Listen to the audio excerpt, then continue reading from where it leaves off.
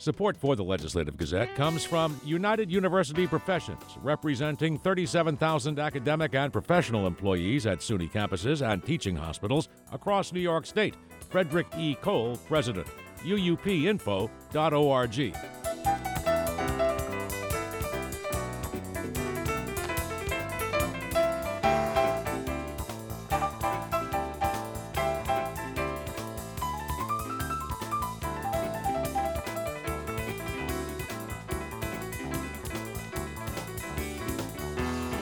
The New York State budget is now nearly 3 weeks late. The Legislative Gazette's Karen DeWitt has a look now at what's holding things up. Senate Leader Andrea Stewart-Cousins says there will not be any agreement on a new spending plan until at least Monday. Unfortunately, it's not this week. But she says they are at the beginning of the end of discussions. I hope that we are able to just get to a point where I can come in and tell you that it is the end of the end very, very soon. The Senate leader says the budget is taking longer to settle because Governor Hochul added many policy issues into her spending plan, including revisions to the state's bail reform laws. Hochul is seeking a change that would give judges more discretion to set bail when a defendant is accused of a serious crime. The change would eliminate a clause that requires judges to use the least restrictive means to ensure someone will return for a court date.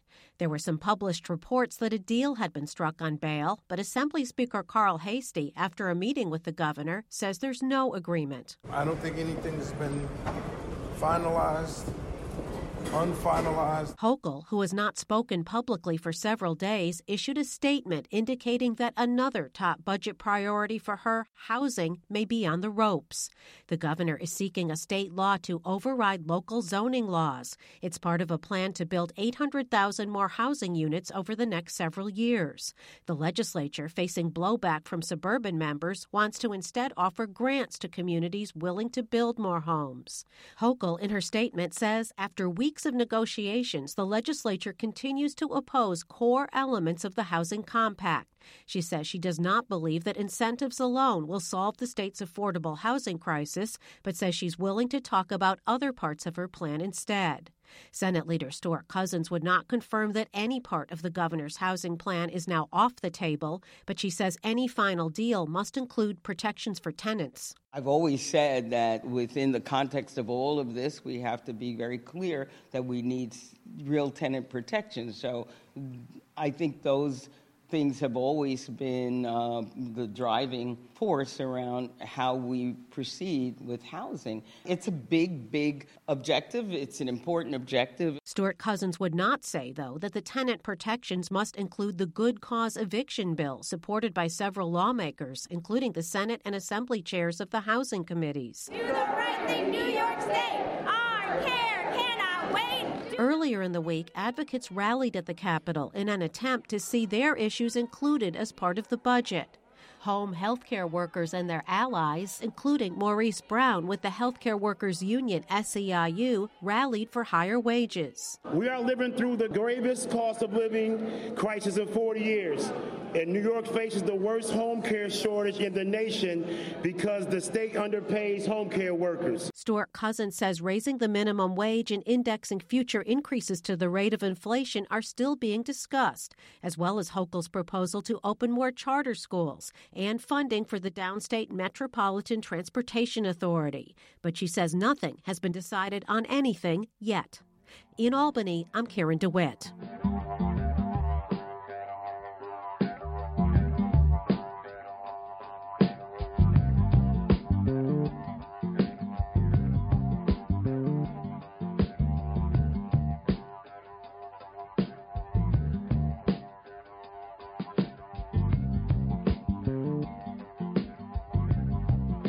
You are listening to the Legislative Gazette, a program about New York State government and politics.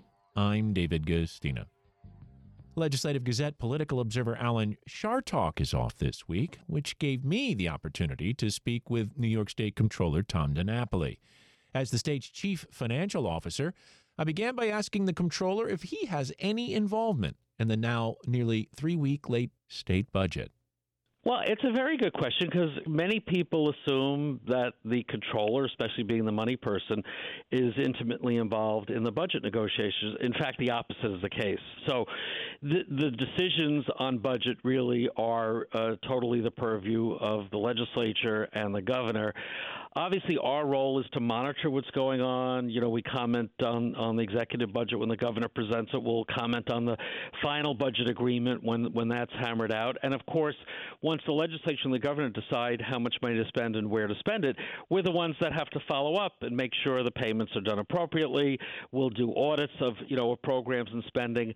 But very much to your, very important question, although we are involved very much with the spending of the state money, we are not involved with the policy choices on how much money to spend and where to put that money. And I respect that. I mean, my as you know, I was a legislator for 2 decades where the role was having an opinion about every budget item and being involved in, to the extent that rank and file members were involved with negotiations.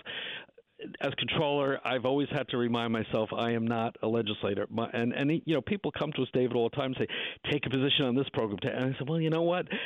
That's my role is an independent, oversight role. So we can't be like a legislative advocate. So short answer, no, we are not directly involved. We are not part of the three people in the room. We're not part of, the conferences to go over, agreements that are being hammered out. But we're watching closely what's going on. And our role in this process now is reminding the legislature and the governor, when we don't have a budget in place, what kind of state programs and spending are in jeopardy without a budget in place. And certainly the issue of our state employees continuing to be paid is very, very important. So we are always putting out notices way in advance as to when we need a budget extender so that people can continue to be paid.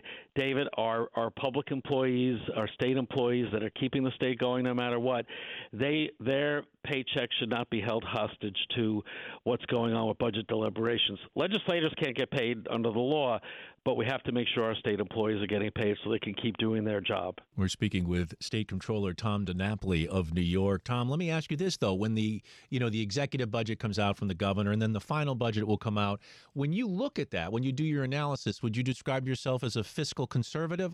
Well, I think there's much about the role of controller that lends itself to being, a bit more cautious on the spending side and even on the revenue side. And I think that's not, unique to, to my tenure. I think that's always been the role the controller's office played. Because look, the controller is trying to keep a view of the big picture, and when you're a legislator trying to close down a budget, very often what you need to do is make sure everybody gets a piece of the pie, right, across the state, and often it's easier to come up with an agreement if you're spending more money, right? You're trying to meet various needs and competing needs, and that creates, from my point of view, a concern that we don't look as carefully as we should at the implications of spending decisions made today as to what's going to happen next year, 2 years, 4 years down the road.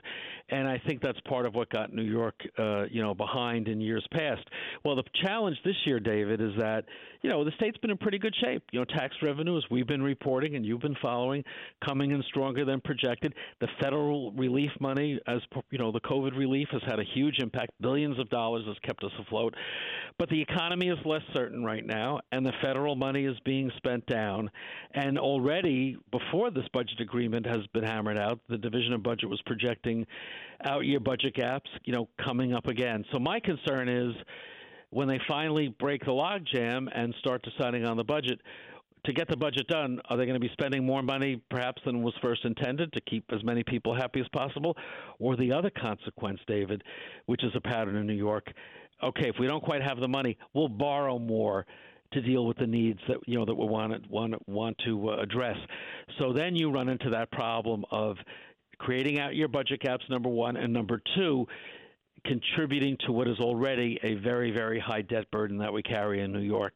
And if we're going into Hopefully not, but if we are going into a recessionary time or an economic downturn, you don't want to be overspending and you don't want to be over-obligated on debt. And I fear somewhat, because there's all these other issues that are being debated, no one's really looking at that big picture of what's happening with the budget per se. That's New York State Comptroller Tom DiNapoli.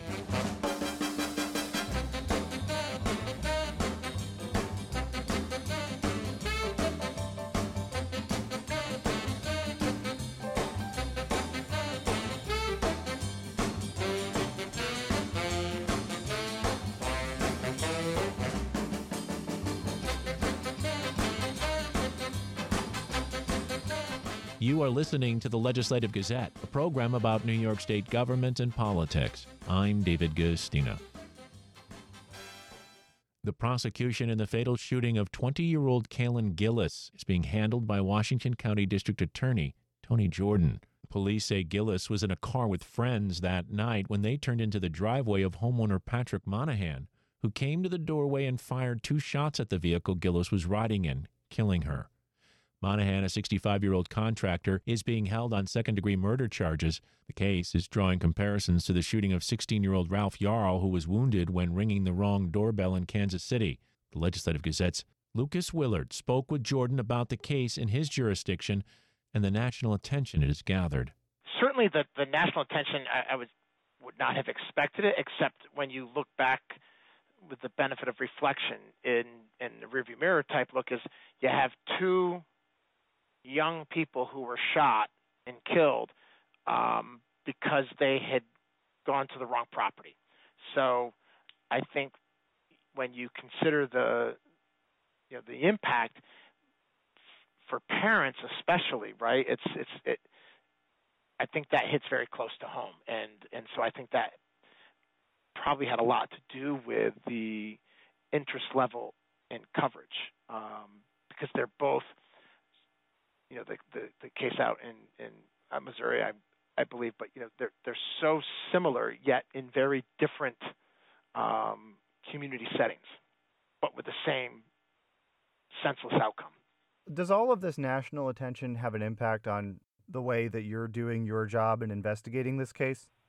Not really. I mean, our focus is on the continuing investigation and preparing the case as we would with any other criminal matter. It's certainly when it's of this significance, the law enforcement response. I mean, the effort that goes into an investigation of this nature, is not your common case, right? So I think Saturday night into Sunday morning, as I was working on this, I sort of was tracking for the new discovery law. There are different requirements that we now have to be sure of, and so I was tracking the agencies that were there and the people that were there, and there was probably over 40 members of law enforcement involved in differing ways, and that doesn't include the first responders that came out in response to the 911 call, right? Your volunteer firefighters in Salem and rescue squad volunteers in Salem and Cambridge that came to the scene. So and these were community folks, right? I mean, you have kids from young adults from the community, so some of them are known to the individuals that were there, and that makes it hard and harder, especially for the first responders. Was Mr. Monahan, the suspect in this case, was he known to your office at all, or did you know him individually? I'd rather not answer questions specific to that at this point. As far as, but I don't know him individually. Have you reached out to the State Attorney General's office, or will your office be handling this investigation entirely as it moves forward? No, our office will be handling it. Yep. That's Tony Jordan, Washington County District Attorney. He spoke with the Legislative Gazette's Lucas Willard. There's more coverage at WAMC.org. Public schools in New York will no longer be able to use Native American names, mascots, and imagery. The Legislative Gazette's Dave Lucas reports. State education officials first said the use of Native American names and imagery was a problem more than 2 decades ago. On Tuesday, the Board of Regents voted unanimously to ban the use of such names and mascots. May I have a motion, please? Regent Hackinson, the second, Regent Midler. All those in favor? Aye.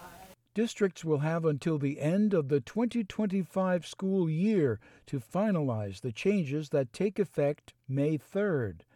Back in November, the New York State Education Department ordered all school districts in the state to remove Indian mascots and associated Native American imagery from the public school system.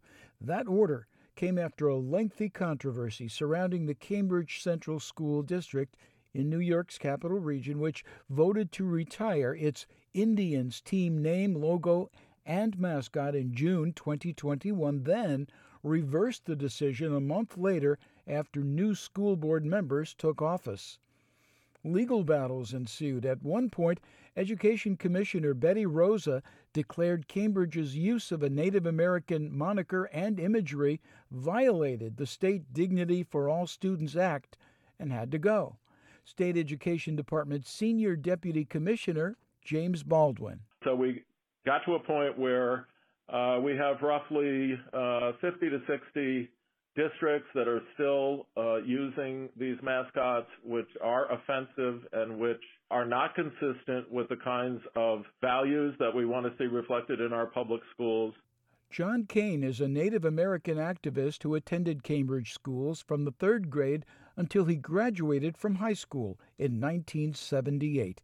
In 2020, Kane traveled from his Western New York home to Cambridge to formally request the district change its name and logo. Look, I think this is a pretty good victory. You know, I don't think people realize what a big deal it is that a state the size and population of New York has done something like this without lobbying, without some really elaborate campaign. This was really done, by a handful of us who took on Cambridge Central School in the Capital District area, and it ultimately led to an order from the commissioner that Cambridge had to drop its indigenous mascot, and then ultimately the commissioner said, acknowledged that she probably has to do this on a statewide basis to prevent other school districts from going through the turmoil that Cambridge went through.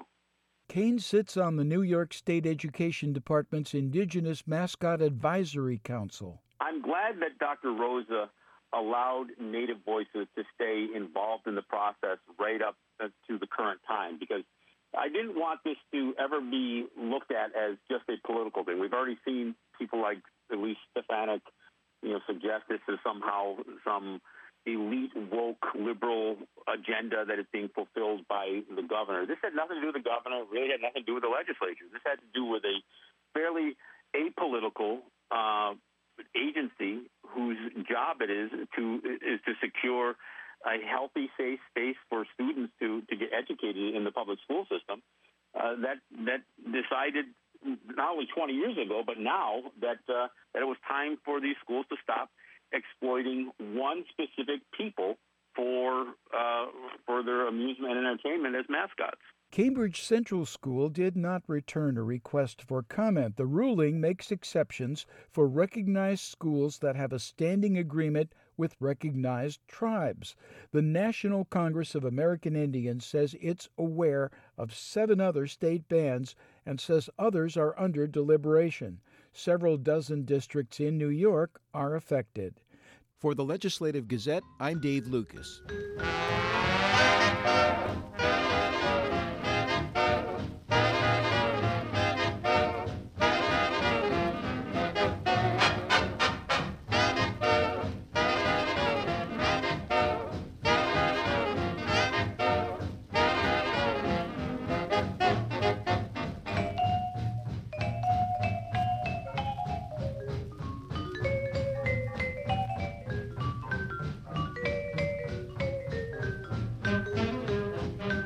You are listening to the Legislative Gazette, a program about New York State government and politics.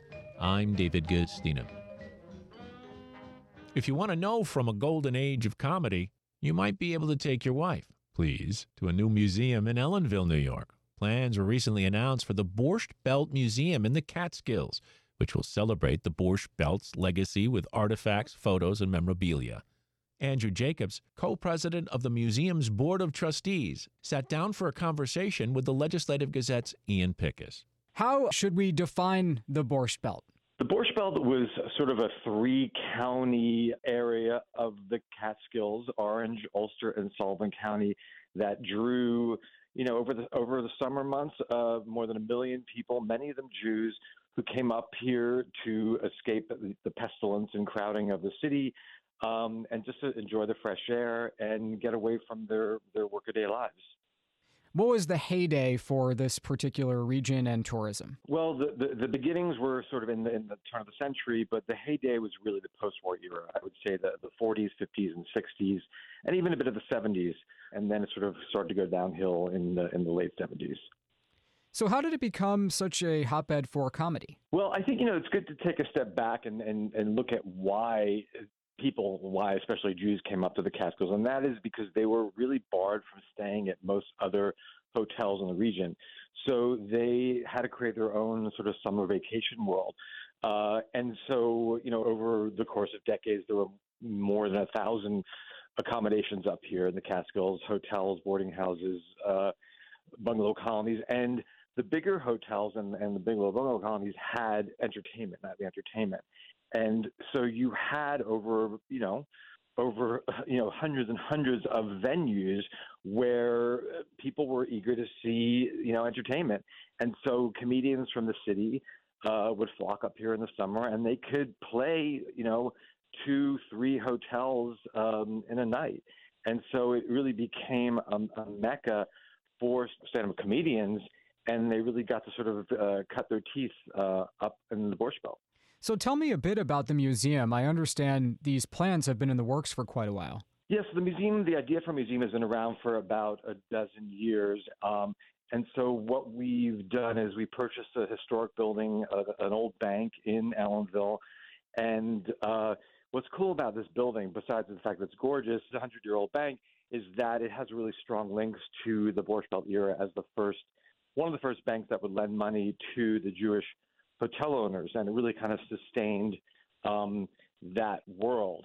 So we purchased the building, and we're starting the renovations now, and we'll be open to the public in 2025. What are the museum's holdings? I have to imagine acquisitions are continuing, but what will be in it? Well, it's a lot of ephemera. It's a lot of video, audio. The museum, will lean heavily into comedy, so there'll be a lot of comedian footage and audio. And the sort of one of our the kernel of our collection is a guy named Alan Frischman, who was the building inspector in the town of Fallsburg for many years, and his job was to condemn the hotels as they were crumbling. And one thing he did before the bulldozers came in is he would save objects and store them in sheds in his backyard. So Alan's collection will form the basis of our collection, but we also have been collecting items from people all across the country who are contacting us and wanting to donate. Will the museum have any live performance, live comedy when it opens? Yes, we will have lots of programming. We have a bunch of space that will double as community space and performance space. The main bank building has a gorgeous double height sort of banking hall, which we will use for public events. So there will be all kinds of programming to keep our message and mission sort of current. Is any of that world of resorts still alive today? I would say very little. There's a few hotels left, but for the most part, it is gone. I'm hesitating to ask you this question, but for people who might have only known of this world through Dirty Dancing, how accurate is that movie in depicting the world of the Borscht Belt? It's interesting. There's a lot of opinion on that. I would say for the most part, people think it's fairly accurate. The one thing it sort of de-emphasized the Jewish aspect of that world they were portrayed there. But I think generally it's an adored film, and people feel like it does do justice to that era. Are there a lot of people still around who performed in the Borscht Belt who have been able to, contribute stories and knowledge to these plans? Yeah, we've been hearing from a lot of people. Obviously they're older now, and we are doing oral histories with StoryCorps, the nonprofit that gathers oral histories. And this summer, that's one of the things we're going to be doing in the pop-up is having a recording booth where people can come and share their stories or maybe just a memorable joke that they recall from that era. Do you have a favorite joke or routine that comes to mind? Well, I think it is a classic, and it's the complaint about the food at a Borscht Belt hotel. The food was so terrible, and the portions were so small. You can see that one in Annie Hall if you want. Yes, exactly. Andrew, anything I didn't ask you that you'd like to add? We encourage people to go to the website and come see us at the end of July for Borscht Belt Fest, and we think this is a really important subject for people, for young people, and everyone to learn about, because the Borscht Belt really is a story of America, and it's a story about sort of a marginalized group that sort of triumphed over bigotry, creating this really incredible summer world and a culture that ended up really influencing mainstream America. Andrew Jacobs is co-president of the Borscht Belt Museum and the Catskills Board of Trustees. Thank you for taking the time to speak with us, and best of luck as you go forward. Thanks for having me. A girl can't call. Girl, you have to wait for the phone to ring, right? And when you finally go on the date, the girl has to be well dressed, the face has to look nice, the hair has to be in shape. The girl has to be the one that's bright and pretty, intelligent, a good sport. Howard Johnson's again, hooray, hooray. Excuse me. A girl, you're 30 years old, you're not married, you're an old maid. A man, he's 90 years old, he's not married, he's a catch. It's a whole different thing.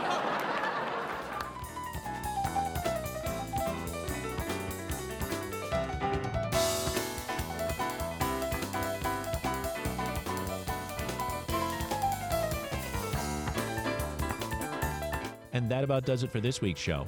The Legislative Gazette is a production of WAMC Northeast Public Radio. Our executive producer is Alan Shartoff. We had help from the New York State Public Radio Network. You can listen to the Legislative Gazette anytime at WAMCpodcast.org or anywhere you get your podcasts.